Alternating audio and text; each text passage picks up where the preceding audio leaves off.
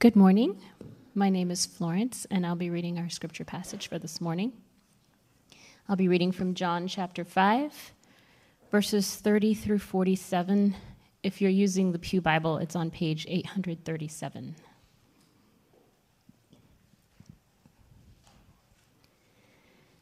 I can do nothing on my own. As I hear, I judge, and my judgment is just, because I seek not my own will, but the will of him who sent me. If I alone bear witness about myself, my testimony is not true. There is another who bears witness about me, and I know that the testimony that he bears about me is true. You sent to John, and he has borne witness to the truth. Not that the testimony that I receive is from man, but I say these things so that you may be saved. He was a burning and shining lamp, and you were willing to rejoice for a while in his light. But the testimony that I have is greater than that of John. For the works that the Father has given me to accomplish, the very works that I am doing, bear witness about me that the Father has sent me. And the Father who sent me has himself borne witness about me. His voice you have never heard, his form you have never seen, and you do not have his word abiding in you, for you do not believe the one whom he has sent. You search the Scriptures because you think that in them you have eternal life, and it is they that bear witness about me. Yet you refuse to come to me that you may have life. I do not receive glory from people, but I know that you do not have the love of God within you. I have come in my Father's name, and you do not receive me. If another comes in his own name, you will receive him. How can you believe when you receive glory from one another and do not seek the glory that comes from the only God? Do not think that I will accuse you to the Father. There is one who accuses you, Moses, on whom you have set your hope. For if you believed Moses, you would believe me, for he wrote of me. But if you do not believe his writings, how will you believe my words? This is God's word. Thank you, Florence. Good morning, everyone. My name's Ben. I'm one of the pastor elders here at Community, and it's my privilege to bring God's word to us this morning. Before I do that, though, if you guys would permit me, I'd love to give you a few-minute update about our church planting efforts in Midtown and some of the things that are going on with that. So if you guys were in church last week, you heard me start the service by saying I don't work here anymore. And that was not my resignation. That had been decided months ago. But I was on staff here as a pastor for 4 years and 3 years before that.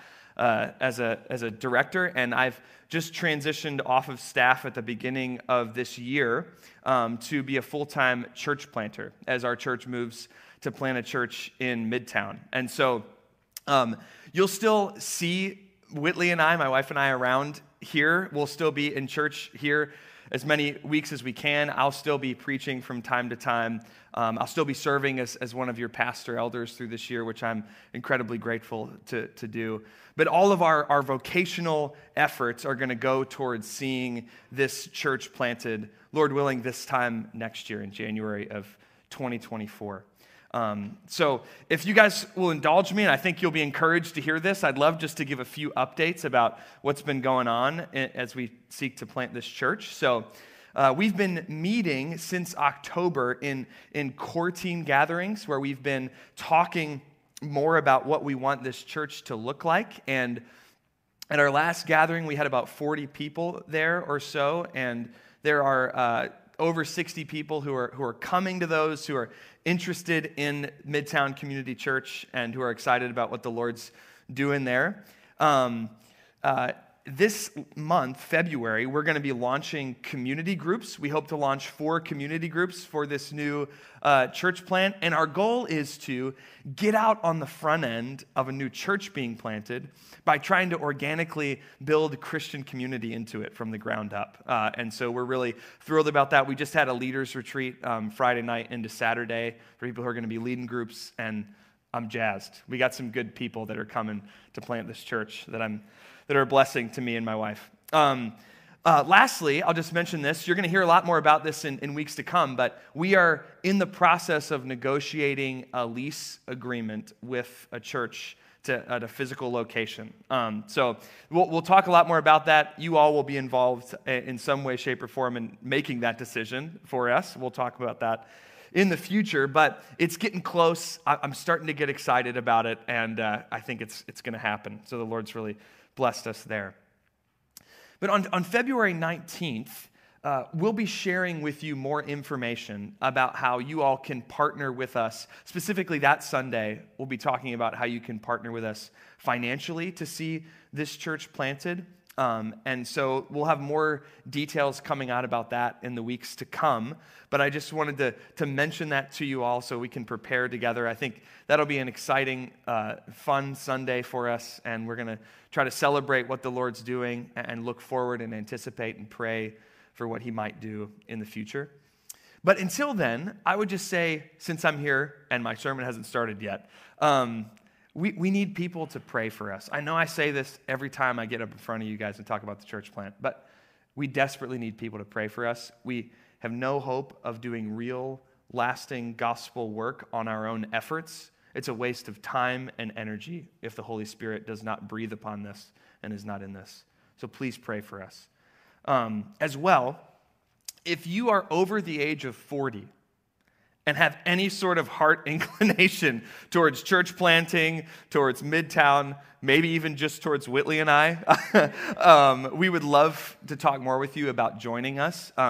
We have a solid group of people that are coming to plant this church, but we are desperately in need of people who have spiritual maturity and wisdom. And we trust that if that doesn't happen, that if the Lord doesn't give us those people, that he'll still do the work and mature us in the process. But we also know that there is wisdom and there is health in the diversity of the church and in the wisdom that comes with age and maturity. And so I'd love to have coffee or a meal with you if you're at all interested in that. And if all of this is a surprise to you, or you're new to our church or more interested, we have some of our pamphlets, informational pamphlets about the church plant up here at the front after the service. Please feel free to come grab one. They're right here on the front pew by our own David McHale, who was about to hold one up there. But let's turn our attention now to God's word. Would you pray with me as we come to study this book that we love? Father, as we turn our attention to your word, we trust that you are a God who delights to speak, and that you're a God who delights to give of yourself abundantly to us. And so as we come to your word this morning, we pray that in it we would experience and encounter Jesus Christ, and that we would have life by placing all of our chips onto him and trusting him. We love you, and it's in his name we pray these things. Amen. Well, this morning, we're going to be looking at part 3 of the story of the healing of the lame man on the Sabbath in John 5. So we're going to finish out John 5 today. It's kind of been a 3-part sermon with 3 different preachers here the last 3 weeks. But the story begins with Jesus healing a man on the Sabbath day. And this act angers the religious Sabbath police, as Mike Aiken coined them a few weeks ago. And the tension builds in the story as the Sabbath police, these Jewish religious leaders, start to get ideas about actually killing Jesus, because in this healing and Jesus' own commentary on it, they understand that Jesus is claiming to be God. And then in verses 19 through 29, which Pastor Benjamin preached last week, Jesus actually doubles down on that claim and essentially says, why, yes, I am in fact equal with God, and here's a little bit about how that relationship works. And with tensions already running high, and with Jesus' claim to the very authority and lordship of God in view, we come to the end of chapter 5. And if the question of all of chapter 5 has been, does Jesus really bear the very authority of God? Then this passage at the end of chapter 5 seeks to ask and answer the question, what effect does Jesus' authority have in our lives? And this morning, as we gaze at Jesus in this text, I hope to show you that Jesus' authority compels us to give up seeking the praise of man and to pursue the glory of Jesus alone.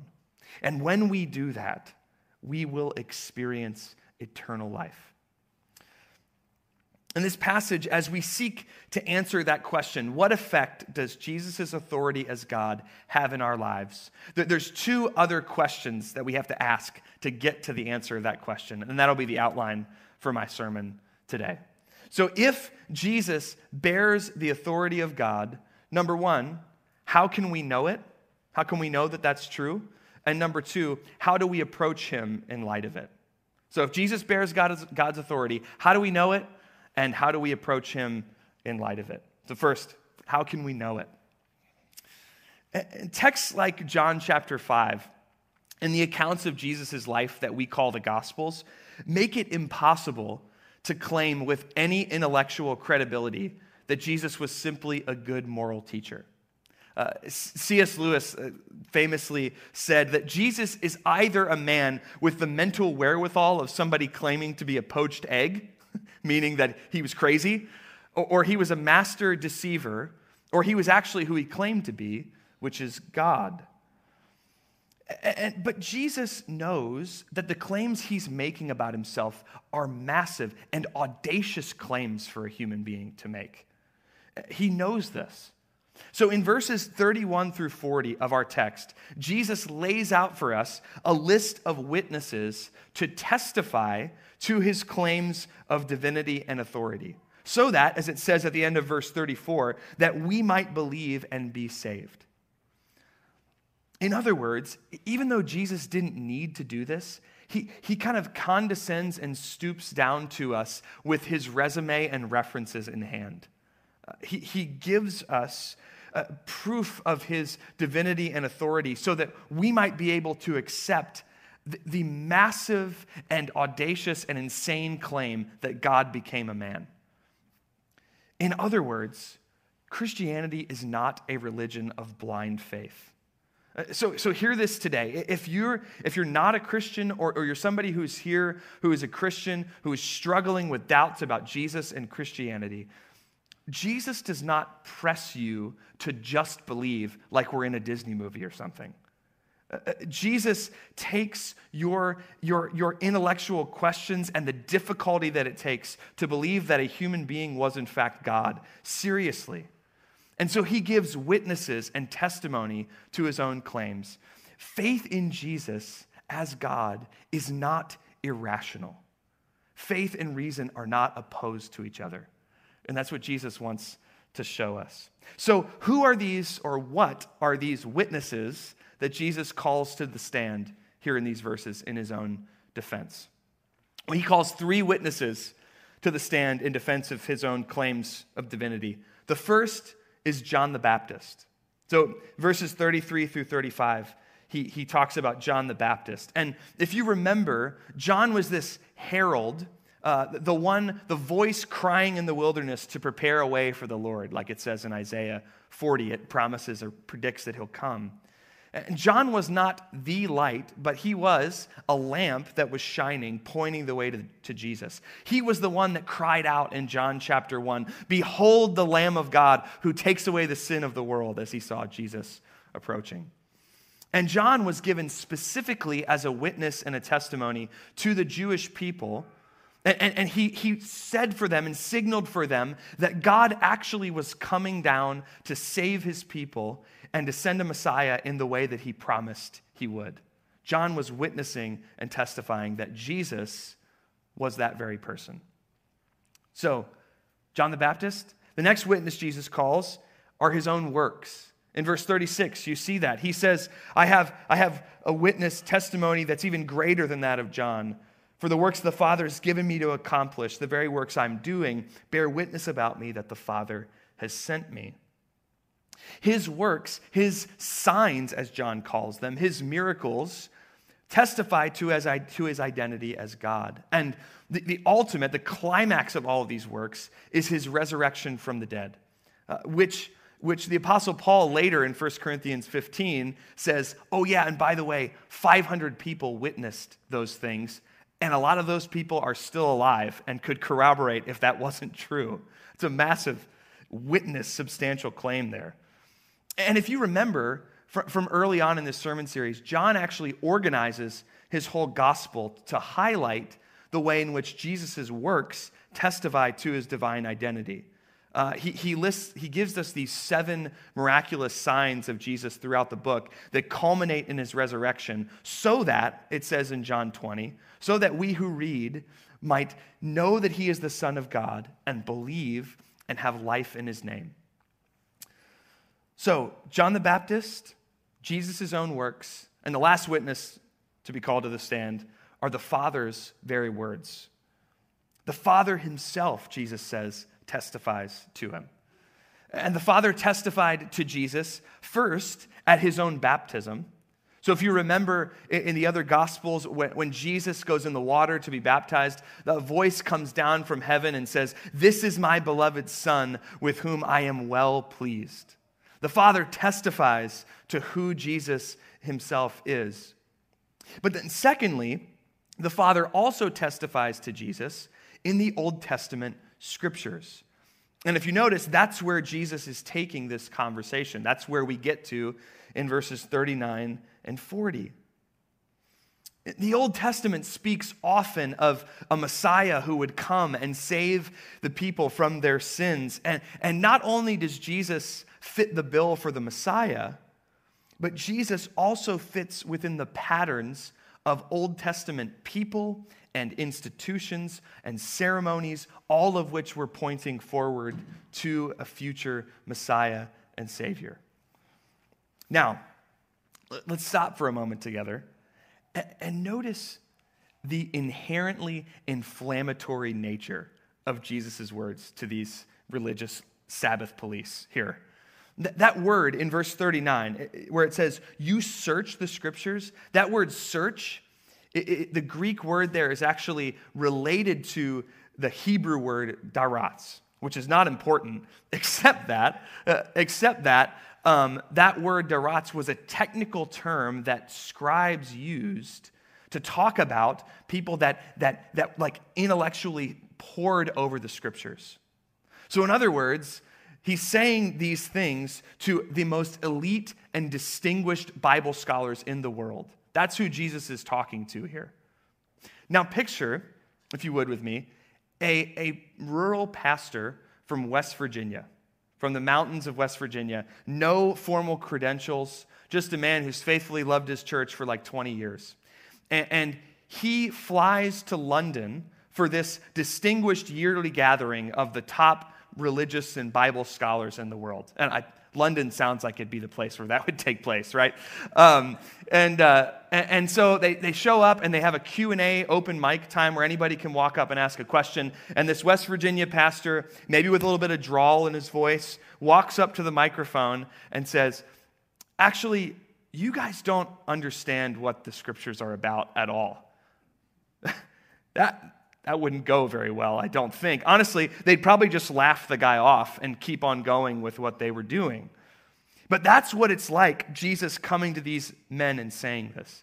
Jesus, the homeless, wandering teacher with no credentials, goes to these Bible scholars, these men who from the time they were teenagers had Psalm 119 memorized. Have you ever read Psalm 19? It's like 180 verses, all about how awesome the Bible is. They have this memorized. And he goes to them and he tells them, "Hey, you don't really understand the Bible. And the precise reason why you don't understand the Bible is because you don't understand that it's all about me." Talk about lighting a match and throwing it into a situation. If we don't read and understand the Bible as a testimony to Jesus, we don't understand the Bible rightly. But notice what Jesus doesn't do and doesn't say here. He doesn't drive a wedge between himself and the Bible. On the contrary, he claims that the whole of the Bible, when rightly understood on its own terms, speaks about him. Look at verse 46 with me. This is where he says it most strongly, I think, in this text. He says, "For if you believed Moses," in other words, if you believed the first 5 books of the Bible, which Moses himself authored, if you believed Moses, you would believe me, for he wrote of me. Now, many people have taken Jesus' words in this passage about the Bible and applied them the way that a parent might caution a teenager about their friends. So if you're a parent here with teenagers, you'll probably feel this in your gut a little bit. But I remember hearing my parents say things like this when I was a teenager. So they'll say, if they have a set of friends that they're not too keen on their child hanging out with, they'll say, yeah, okay, you can spend a little bit of time with so-and-so, I guess, but have you seen Johnny over here? Johnny's a good kid. He looks like he's a lot of fun to hang out with. He looks like he's a good influence. Hey, how about you spend more time with Johnny and be careful with these other friends over here. And I think that's how a lot of people read this or apply this text when it relates to Jesus' relationship with the Bible. They'll say, be careful with the Bible. Like, you can spend some time with it, sure, but like, make sure you're careful with it. But have you seen Jesus? He looks like a great guy. You should go spend some more time with him. Jesus and the Bible are inseparable. If you hear people say things and use this passage as a reference, like the Bible is only inspired and profitable for us where it directly speaks about Jesus, then you can point to Jesus' words in verse 46 and say, Jesus' whole point here is that the whole Bible, rightly understood on its own terms, is all about him. It's all a witness to him. Jesus doesn't drive a wedge between himself and the scriptures. He brings them lockstep together. In fact, rather than running from the Bible, this gives us the framework to engage the Bible the way we're supposed to understand it. So as you study the Bible on your own, or as you hear our preaching here at our church and seek to apply it to your life and also seek to hold us accountable as your preachers of the Bible, as you take part in community groups, the question to ask every time you come to the Bible is, did I see Jesus? If I did, then I probably understood it rightly, or I'm on the right track. Jesus and the Bible are inseparable. Search the scriptures. Yes, do not stop searching the scriptures, but plumb the scriptures to their depth, to their actual intent, to where they lead us to the Word in flesh, Jesus himself. And as I say when I officiate weddings, what God has joined together, Jesus and the Bible, let not man separate. So the problem is not with the Bible. The problem here is with how we approach the Bible and how we approach Jesus. And so we did our best to answer how can we know that Jesus bears the authority of God? But our second question to answer this morning is how do we approach him in light of that fact? How do we approach Jesus if he is really who he says he is based on this passage? Well, let's read verses 37 to 44. We're going to read that big chunk again. And we've already spoken to this a little bit, but as we read, watch how the tension grows between Jesus and the religious Sabbath police here. The verse 37, it says, "And the Father who sent me has himself borne witness about me. His voice you have never heard, his form you have never seen, and you do not have his word abiding in you, for you do not believe the one whom he has sent. You search the scriptures because you think that in them you have eternal life, and it is they that bear witness about me. Yet you refuse to come to me that you may have life. I do not receive glory from people, but I know that you do not have the love of God within you. I have come in my Father's name, and you do not receive me. If another comes in his own name, you will receive him. How can you believe when you receive glory from one another and do not seek the glory that comes from the only God? Do not think that I will accuse you to the Father. There is one who accuses you, Moses, on whom you have set your hope. For if you believed Moses, you would have believed me, for he wrote of me. But if you do not believe his writings, how will you believe my words?" Jesus pulls no punches here. He tells these religious leaders that they don't have God's word abiding in them, that they don't understand the scriptures rightly, and that they don't have the love of God in them. And remember who he's talking to. Now, what leads him to speak so strongly to these people? Why does he confront them so strongly? I think in verse 44 we have our answer. Jesus confronts these leaders because they seek the praise of people more than the glory of God. Jesus was not the Messiah that these guys were looking for, simply because Jesus would not flatter them and scratch their back if they scratched his. They wanted a Savior who would stroke their ego and who would lift them up as the good guys. And that's precisely why in verse 35, if you look, it says, this was interesting, this caught my eye, I'd never seen this before this week. It says, they rejoiced for a little while in John the Baptist's light. But why only a little while?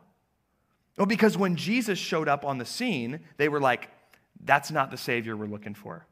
That's not the kind of guy that we want to follow, because he shows up claiming to be God and doesn't play by their rules. He doesn't seek glory from them, and they want nothing to do with him. In other words, they don't want to give up their own authority and the glory that it brings to them.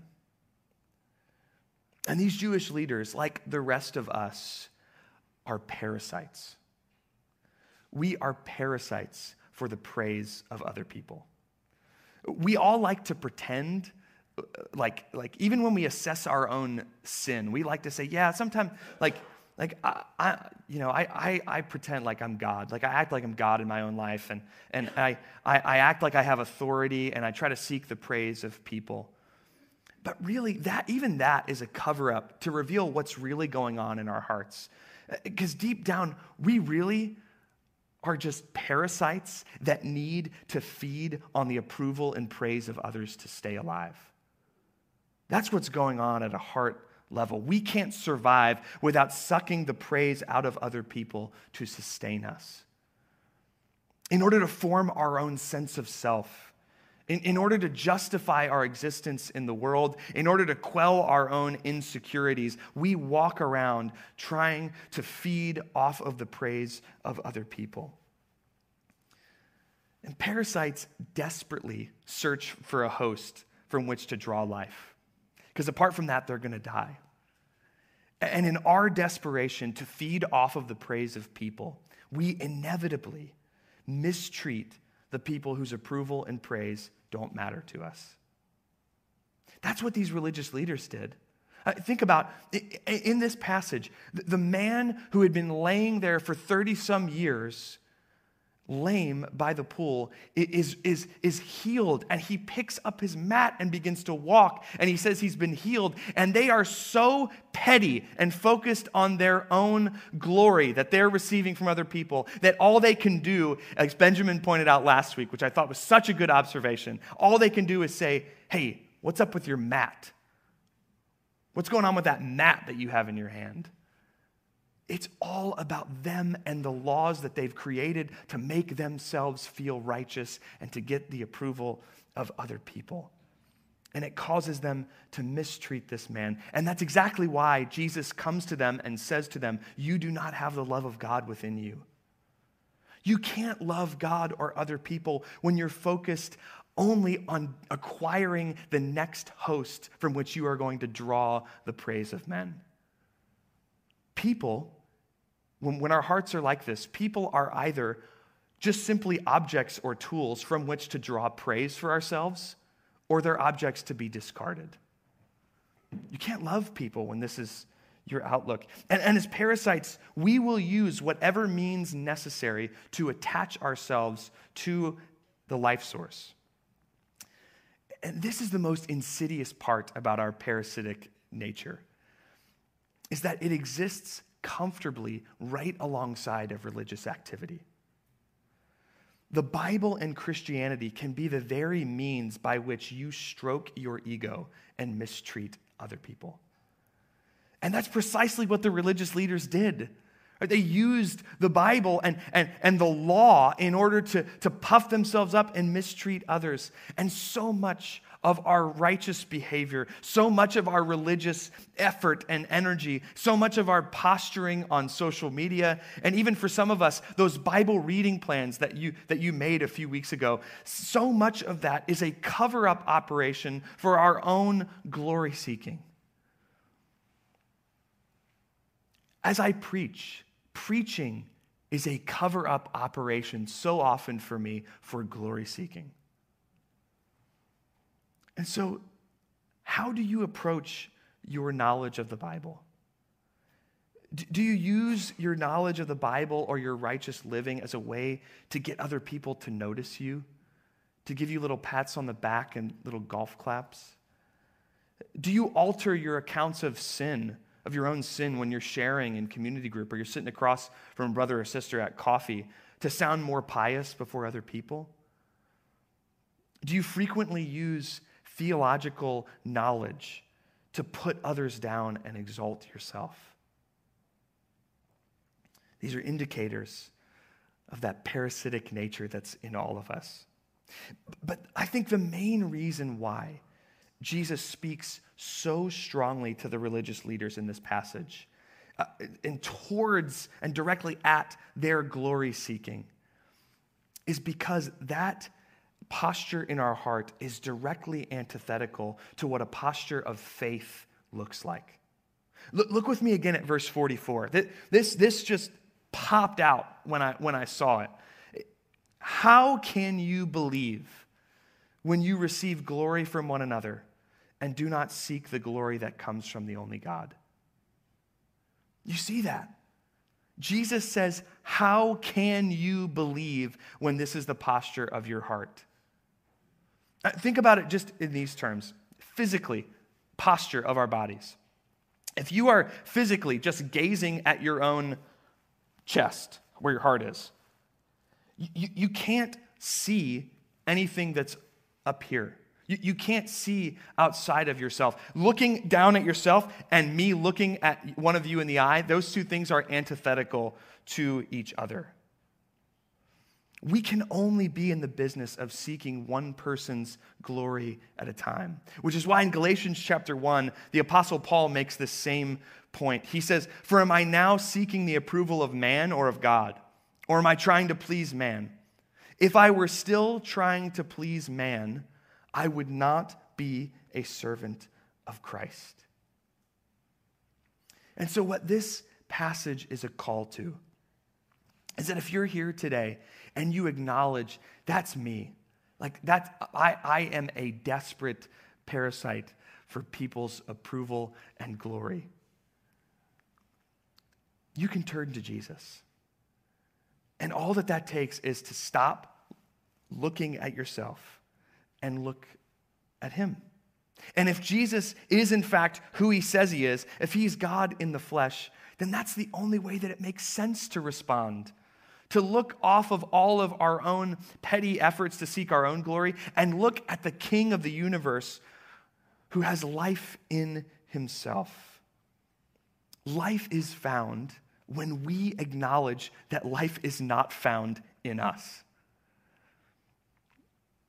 And the beauty of turning to Jesus is that since he is God, if he is who he says he is, if he's God, then he is not like us.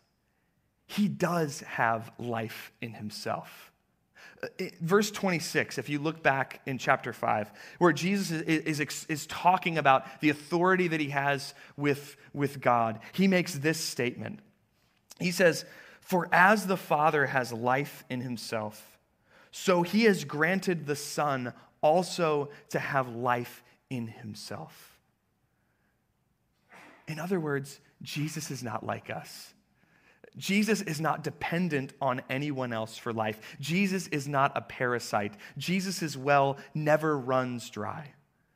He possesses life in himself because he's God. And when we come to him, we come to the inexhaustible source of life. When we seek him and his glory, we stop desperately needing to extract life and praise from the other people in our lives, and we are freed to truly love God and others. We can truly experience eternal life because our eyes are off of ourselves and they are on him, and we actually have a source of life that will not disappoint and that will not run dry. Because Jesus is God. And in Jesus, not only do we have the God of all authority who is the source of our life, but we also have a picture, a human picture of what it looks like to find life in seeking God's glory alone. Look with me at verse 31. This is I think, the most puzzling verse in this text.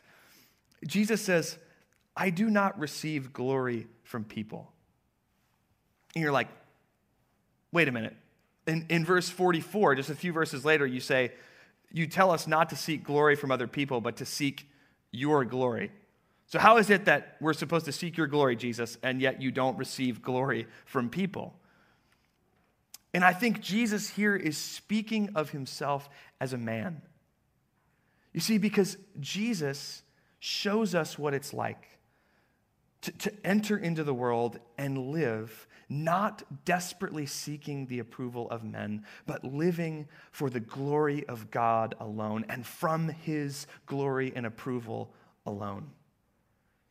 And Jesus does this, submits to the Father's authority all the way to the cross, where he has the life sucked out of him by glory-seeking, parasitic people like you and me.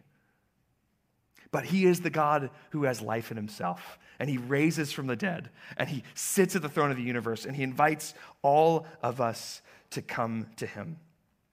But because Jesus is God who has life in himself, and because Jesus is the man who perfectly sought God's glory with his life and not the glory of other people, we can approach him as our Savior, we can trust him in faith, and we can live for his glory alone. And in pursuit of his glory, you and I can find eternal life, and we can finally be free from seeking other people's approval. When you trust in Jesus, you're not a slave anymore. You're not a slave to other people's opinions of you. Your existence is not justified on the basis of the praise of others. You don't have to subsist day to day based on how other people value you. You have an eternally abundant source of life from which to draw resources from every moment of every day. The God of heaven came down to share his life with you. So don't settle for using religion to garner the praise of other people. Don't settle with basing your whole self on what other people say about you. Run to Jesus, who is the God of life in himself, in whom your very life is hidden with Christ in God, as it says in Colossians chapter 3. So I leave you today with a simple question. Where will you seek life? Will you continue the miserable and desperate attempt to seek life by sucking life out of other people and feeding off of other people? Or will you surrender to the authority of Jesus and find in him your eternal source of life, from which you can live a life that is full as you seek his glory and seek to love other people? Because you are so filled up, you don't need to live for the glory of other people anymore. Let's pray. Father, we thank you